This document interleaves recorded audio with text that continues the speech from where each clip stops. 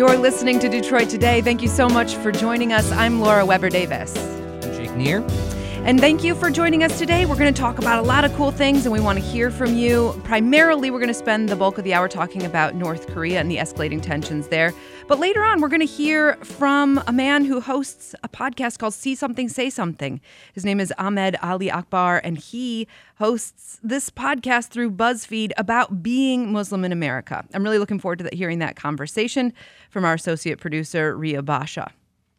But first, Donald Trump doubled down on his tough rhetoric toward North Korea this week. Trump's fire and fury comment came in the wake of intelligence reports that suggest North Korea has developed technology to miniaturize nuclear weapons.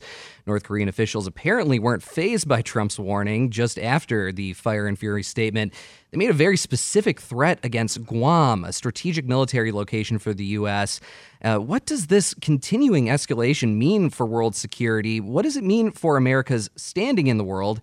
And we want to hear from you. Are you concerned about where this is headed? Do you feel more or less safe because of the way the president is handling this situation? Please call up and let us know what you're thinking. The number is 313-577-1019. Again, that's 313-577-1019. And to talk a little bit about what's going on with North Korea, we have two local experts on this and sort of the wider scope of international relations. First off, we have Peter Trumbore, Associate Professor of Political Science and the coordinator of the International Relations Program at Oakland University. Peter, welcome to Detroit Today. Hi, good morning. Thanks for having me. And we're also joined by Stephen Manning. He teaches comparative and international politics and political theory at the University of Detroit Mercy.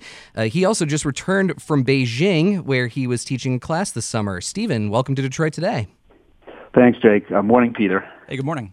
So first off, Stephen, I want to quickly start with you since you just returned from Beijing. I'm curious if you have a sense at this point about how this fire and fury statement is resonating around the region and in Asia. What is your sense? If you, I'm not sure if you were still in Beijing when he said it, but how do you think it would resonate given the experiences that you've had in China recently over the summer? Yeah, well, I was back when he made. I've been back for a week and a half or so. So I was back in the States when Trump made the comments, and even before that, when the UN Security Council vote was taken over the weekend. I think that, China's a key player in this, and I read one analysis that Trump's comments were actually aimed more at Beijing than they were at the North Korean regime, in the sense that his comments were designed to convince China that the status quo was very, very dangerous in that it risks war, and that would encourage, if this worked, that would encourage China to intervene with North Korea. I mean, they're very close allies in many respects, to get North Korea to change its behavior in a way that was more preferable to both the United States and to China.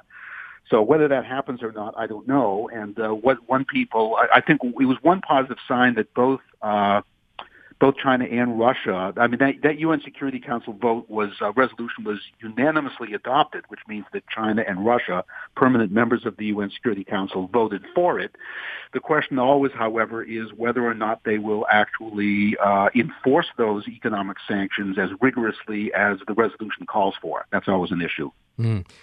Peter, I'm curious, when you first heard this statement from Donald Trump, what sort of went through your mind, and what do you think are the implications from your standpoint? Well, I think that's, in many ways, that's some of the worst kind of bellicose language. And I would not necessarily disagree with Stephen, but I would question the extent to which Trump's statement was really all that calculated.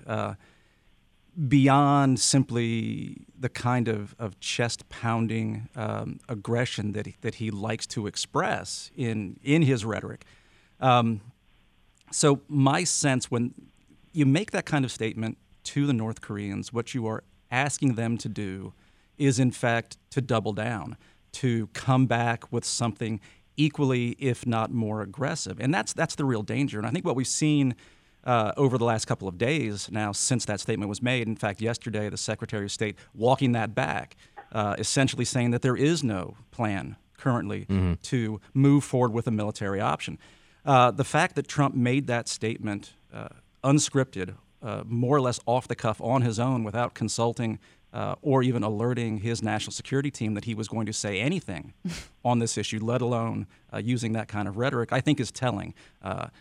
I would challenge the supposition that any, or I would say the majority of Trump's statements are all that calculated, frankly. Yes, to be Rex Tillerson in this day and age, a fun job, I would imagine, as a Secretary of State to try and have to walk back or sort of tamp down some of the rhetoric. Right. Like you say, it comes off the cuff. And Stephen, I'm wondering from your perspective, having especially just having spent a lot of time actually in Asia, the fire and fury, even though it comes maybe just off the top of his head, or if it was written down, it strikes me as feeling similar to something we might hear from North Korea. Those specific words, this idea of hellfire raining down or destruction being waged against another country in total. So this sort of mass element of fear-mongering in some ways, it seems to me like that's something we might hear more from a regime or a dictatorship like North Korea.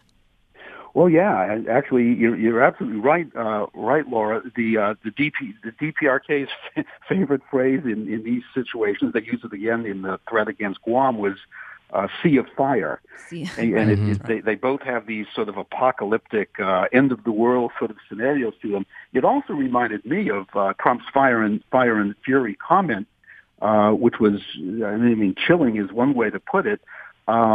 This was very reminiscent of, if you go back and look at Harry S. Truman's comments in 1945, around this time of year, August 6th, his warning to Japan. Now, this is after we dropped the bomb on Hiroshima, killing 140,000 people, and before, 3 days after that, we dropped the bomb on Nagasaki, killing another 74 or 5,000 people.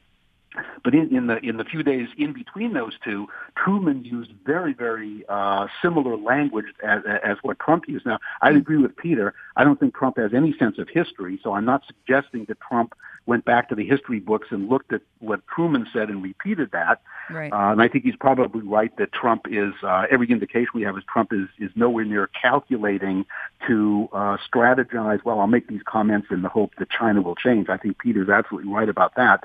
So I was a little stunned when I heard that. But, yeah, the comments are very reminiscent of, and it's almost like a schoolyard kind of, schoolyard bluster, this back and forth kind of thing, you know? And it's very, very, very, very different from what the normal, the firm but measured language that presidents use in situations like this. And in fact, that previous presidents have, in fact, used. Well, let's talk about the difference in the way certain types of governments use rhetoric. On one hand, we have President Truman, who's using it in an actual war scenario. And in this case, we have two leaders who use rhetoric, it seems to me like, as a device more to speak to their own people than to necessarily even engage with the opposite country. How much of this, in your estimation, is about reflecting back to one's own country, their own sort of chest thumping or the bigness of their missiles, if you will, going forward, as in just having support from the people versus international relations? Right. Well, I haven't seen any data on this, but I'm sure that Trump's base, which is as strong as it's ever been, whatever that is, a quarter of the electorate or a third of the electorate, somewhere in there. I mean, these are the people who Trump could do. What was the quip that Trump could gun down an innocent person on Fifth Avenue in New York City, and his base would still support him. I'm sure those people think this is fantastic. This is great. This is exactly what he ought to be doing. And every time he behaves outside the box, outside established practices that most reasonable people think is the way to go, we have through diplomacy and negotiation, etc. They are very much in favor of it. So I think it's when most of us, as let's call us reasonable people, we hear these comments. I mean, we just fall off the chair at the outrageousness of these things. We have to remember that there's a portion of the country that voted for Trump that is saying, yes, this is exactly what he ought to be saying. So I think you're right in that it does appeal, and I think it's probably true on the North Korean side as well. I mean, this pumping up of the nationalist fervor. I mean, this is a very poor, isolated country. The regime cannot even feed its own population, so it's got to come up with something, And this presenting the United States as this evil imperialist empire, I mean, that does have a certain nationalistic appeal to the North Koreans. Yeah, you're listening to Detroit Today on 101.9 WDET. I'm Jake Neer, sitting in for Stephen Henderson today, along with Laura Weber Davis. And, we want to hear from you. Please call us up and tell us what you're thinking about this situation with North Korea. The number is 313-577-1019. Again, what does this continuing escalation mean for world security? How do you feel? Do you feel more safe? Do you feel less safe by this rhetoric from the administration? Is it a good thing to put out this really strong stance against North Korea and look and appear like you're trying to take a hard stand against them? Or would it be better to maybe be a little more diplomatic in the situation? I think the question for me too, Jake, is this discussion of nuclear warheads. Right. I think engenders a certain element of anxiety in and of itself. Mm-hmm. It doesn't matter how close we are or far away we are from a nuclear bomb being dropped anywhere. Just the discussion is sort of anxiety laden for Right. me. And if you're with me on that, give me a call, 313-577-1019. Again, that's 313-577-1019. Yeah, and maybe just to boil it down a little bit more, but my reaction to this for both of you, I think, is what situation has Trump sort of put himself in by making this stand? I mean, by saying, if you threaten us, you'll be met with fire and fury, and you could debate what fire and fury even means. But I think to me, it seems like you're risking either you commit basically to responding in a strong way that could escalate the situation further, or you could very easily, or you could look weak. You could appear weak. And what does that mean for the Trump administration? Peter, first of all, what do you think about that sort of, it seems like diplomacy 101 in many ways, not to put yourself in a situation with two bad choices. Okay, so this is, in fact, what is so dangerous about the language that was used. It's not that it is a threat. It is a threat that is not credible. And if you're going to use coercion or the threat of coercion as a foreign policy tool or a diplomatic tool, there's sort of three kind of things that you need to use threats effectively. The threat needs to be credible. You have to be able to deliver the kind of punishment that you're promising. And clearly the United States can do that. Your threat has to be credible, meaning that your opposite number has to believe that you will, in fact, deliver that punishment that you're threatening. And then you've got to effectively communicate those first two things. Mm-hmm. So what Trump has done, I think, is very effectively given us two of the three C's of effective coercion. He's made a threat of capability. Mm-hmm. He has communicated it very effectively, but no one believes it. Mm-hmm. It's not a credible threat. And it's not a credible threat in part because his own senior officials are walking it back.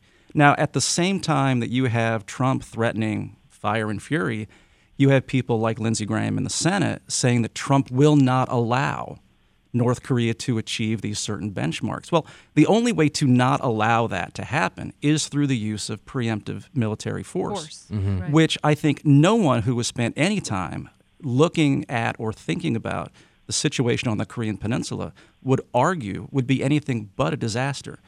And so even that level of rhetoric is in and of itself problematic because it raises questions about what do you do when North Korea does the inevitable, which is press their luck.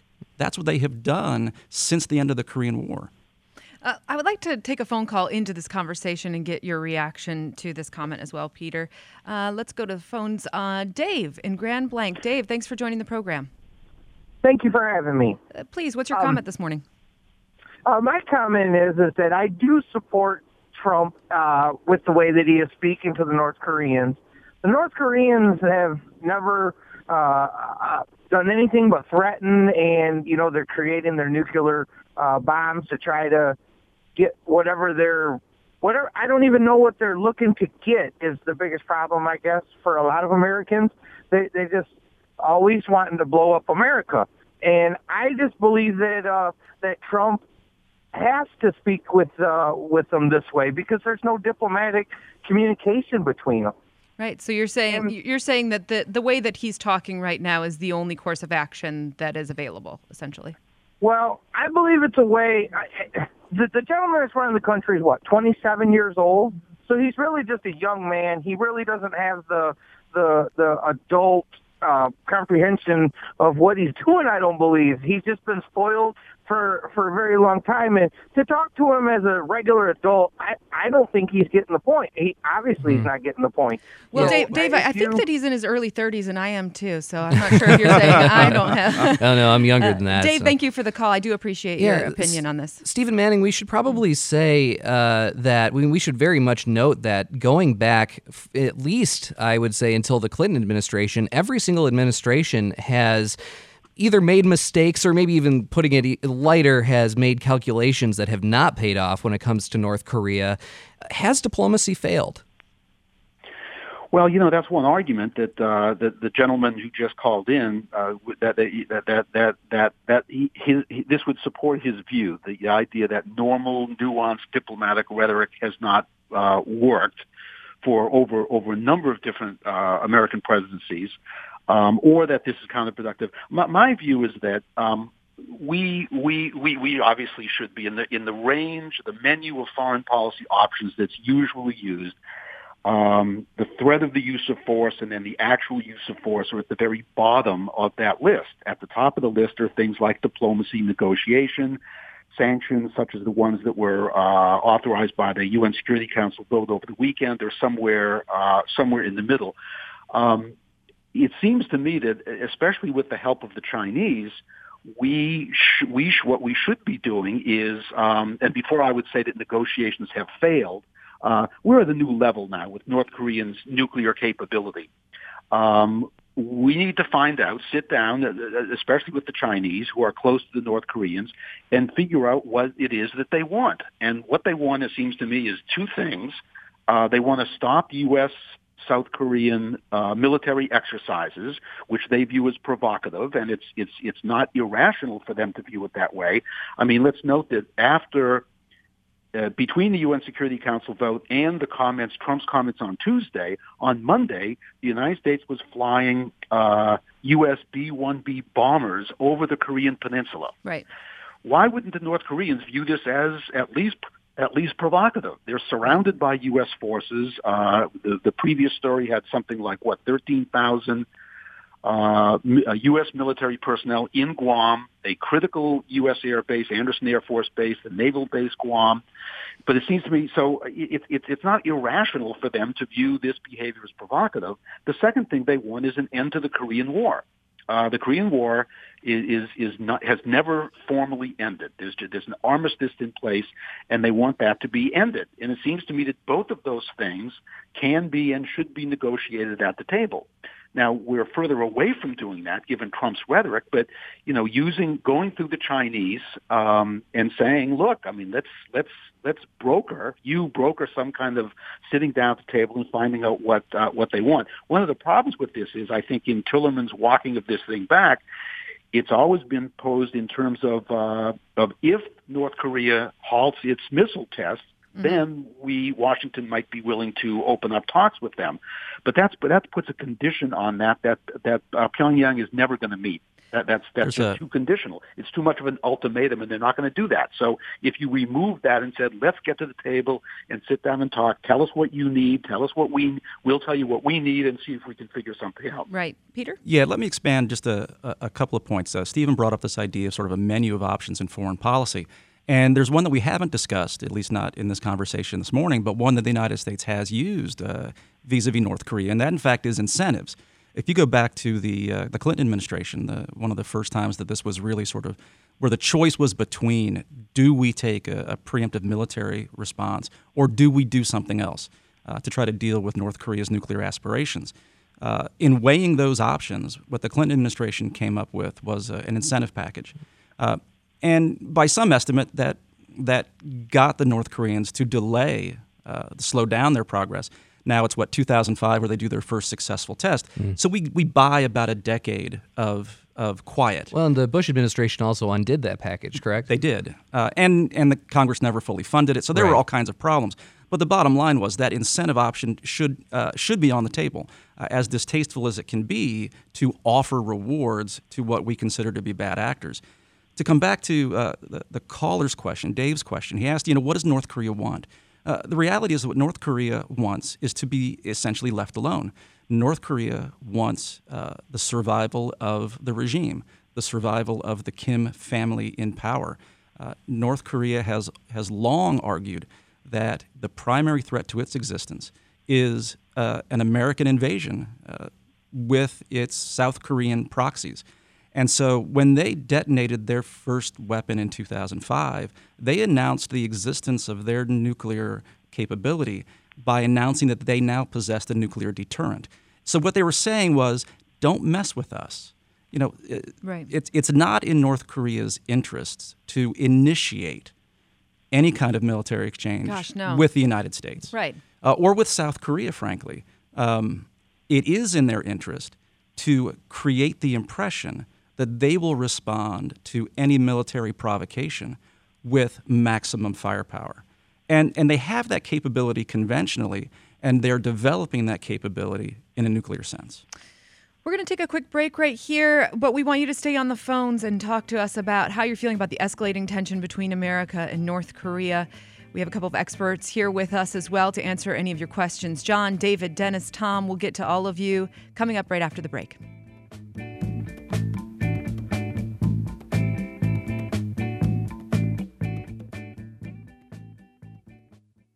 WDET. Bringing you culture and information that empowers our community. Every day. On 101.9 WDET. Detroit's public radio station.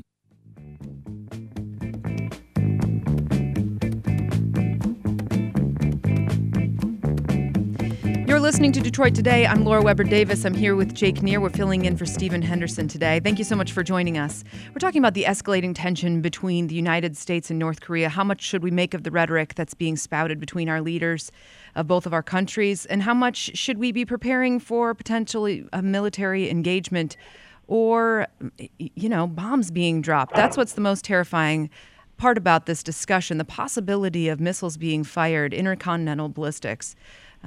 It's a serious conversation, but how serious is it? We're not sure. We want to hear from you. 313-577-1019 is the number to call. I want to start this segment. We have a couple experts with us, Peter Trumbore and also Stephen Manning. They're both experts on foreign relations, on international politics and poli-sci. So they're here to answer all of your questions. I know that Jake and I both have many. Let's start this segment with John on the east side. John, welcome to the program. Thank you. So 4 things come to mind when you start discussing this. Any discussion of the maturity of North Korean's leader is kind of at odds because it would just be a debate who has more maturity, Trump or him.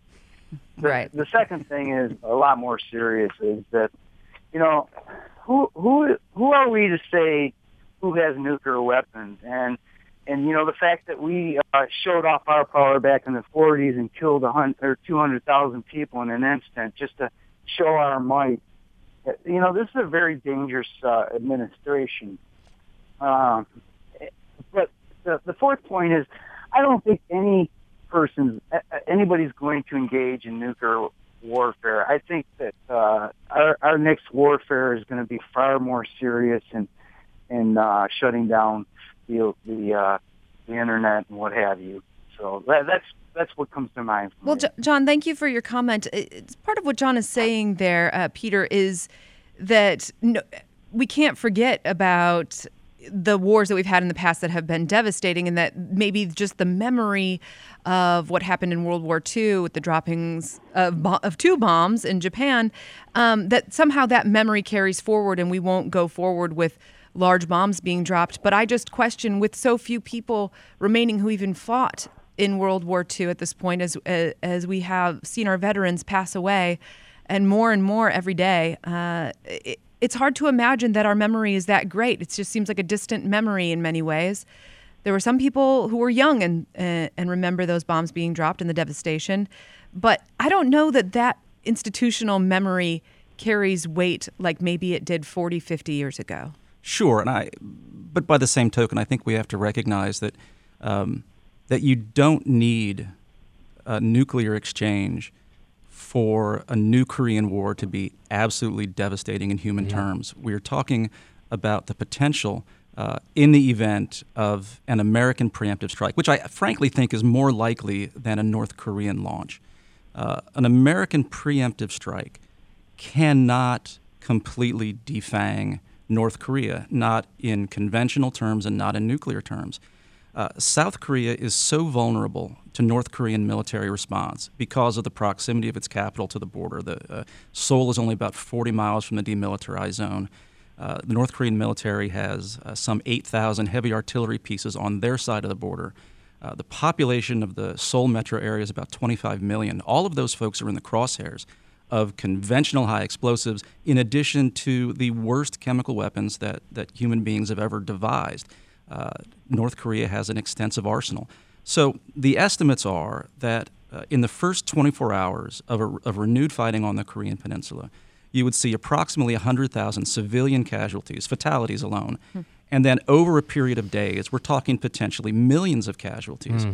If this results in the collapse of the North Korean regime, which everyone expects would be the end result of a new war there, you're now talking about a massive humanitarian disaster on top of the military, the war casualties. We're talking about millions of refugees flooding both north and south into China, south into South Korea. We're talking about the destruction of the South Korean economy.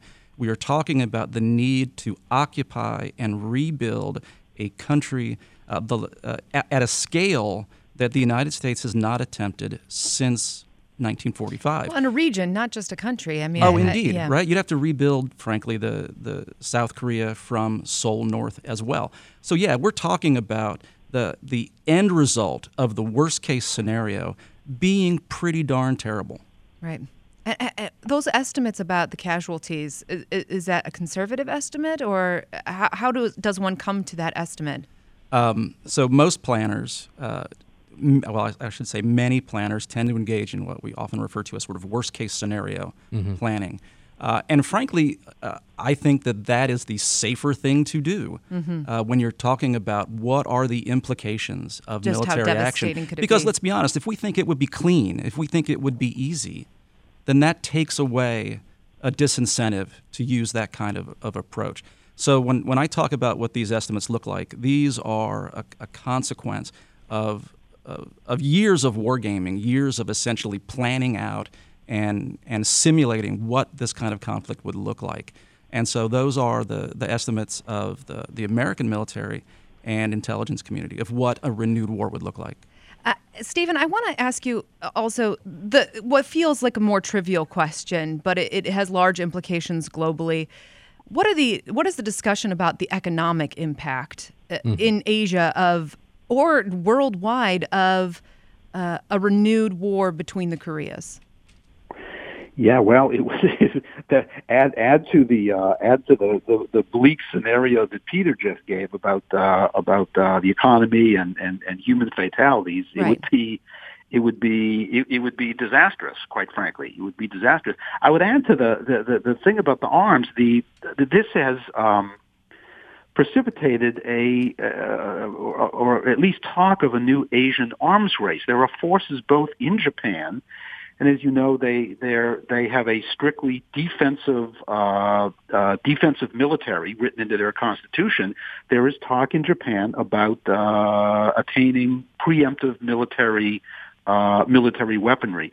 There's also in South Korea a similar thing going on. There's a conservative opposition party, the Liberty Korean Party, that is calling for the reintroduction of to establish a balance of terror with North Korea, the reintroduction of tactical nuclear weapons in South Korea. The U.S. had these in South Korea and we withdrew them in the early 1990s. There's talk that those kinds of weapons be reintroduced into South Korea. So there's kind of an Asian arms race going on as well. Fortunately, the new South Korean president, President Moon Jae-in, has rejected those and is calling for one of the strongest voices, calling for diplomacy. But back to your question, I think that the economic consequences would be very, very severe, detrimental to the United States, to China, to the whole Asian scenario, and since the global economy is so interdependent these days, to the whole global economy. Yeah, you're listening to Detroit Today on 101.9 WDET. I'm Jake Neer here with Laura Weber Davis, sitting in for Stephen Henderson today. We're talking about the situation with North Korea. We're joined by experts Peter Trombor, Associate Professor of Political Science and the coordinator of the International Relations Program at Oakland University. And on the phone, Stephen Manning, who teaches Comparative and International Politics and Political Theory at U of D Mercy.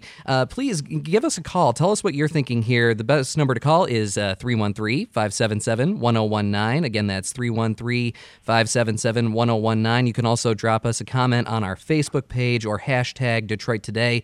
Oren on Facebook says it seems pretty juvenile for the president to speak in such a way, but also he has to let North Korea understand, I believe he's saying, that you cannot threaten the United States. I hope there is no war, but it seems that's going to happen.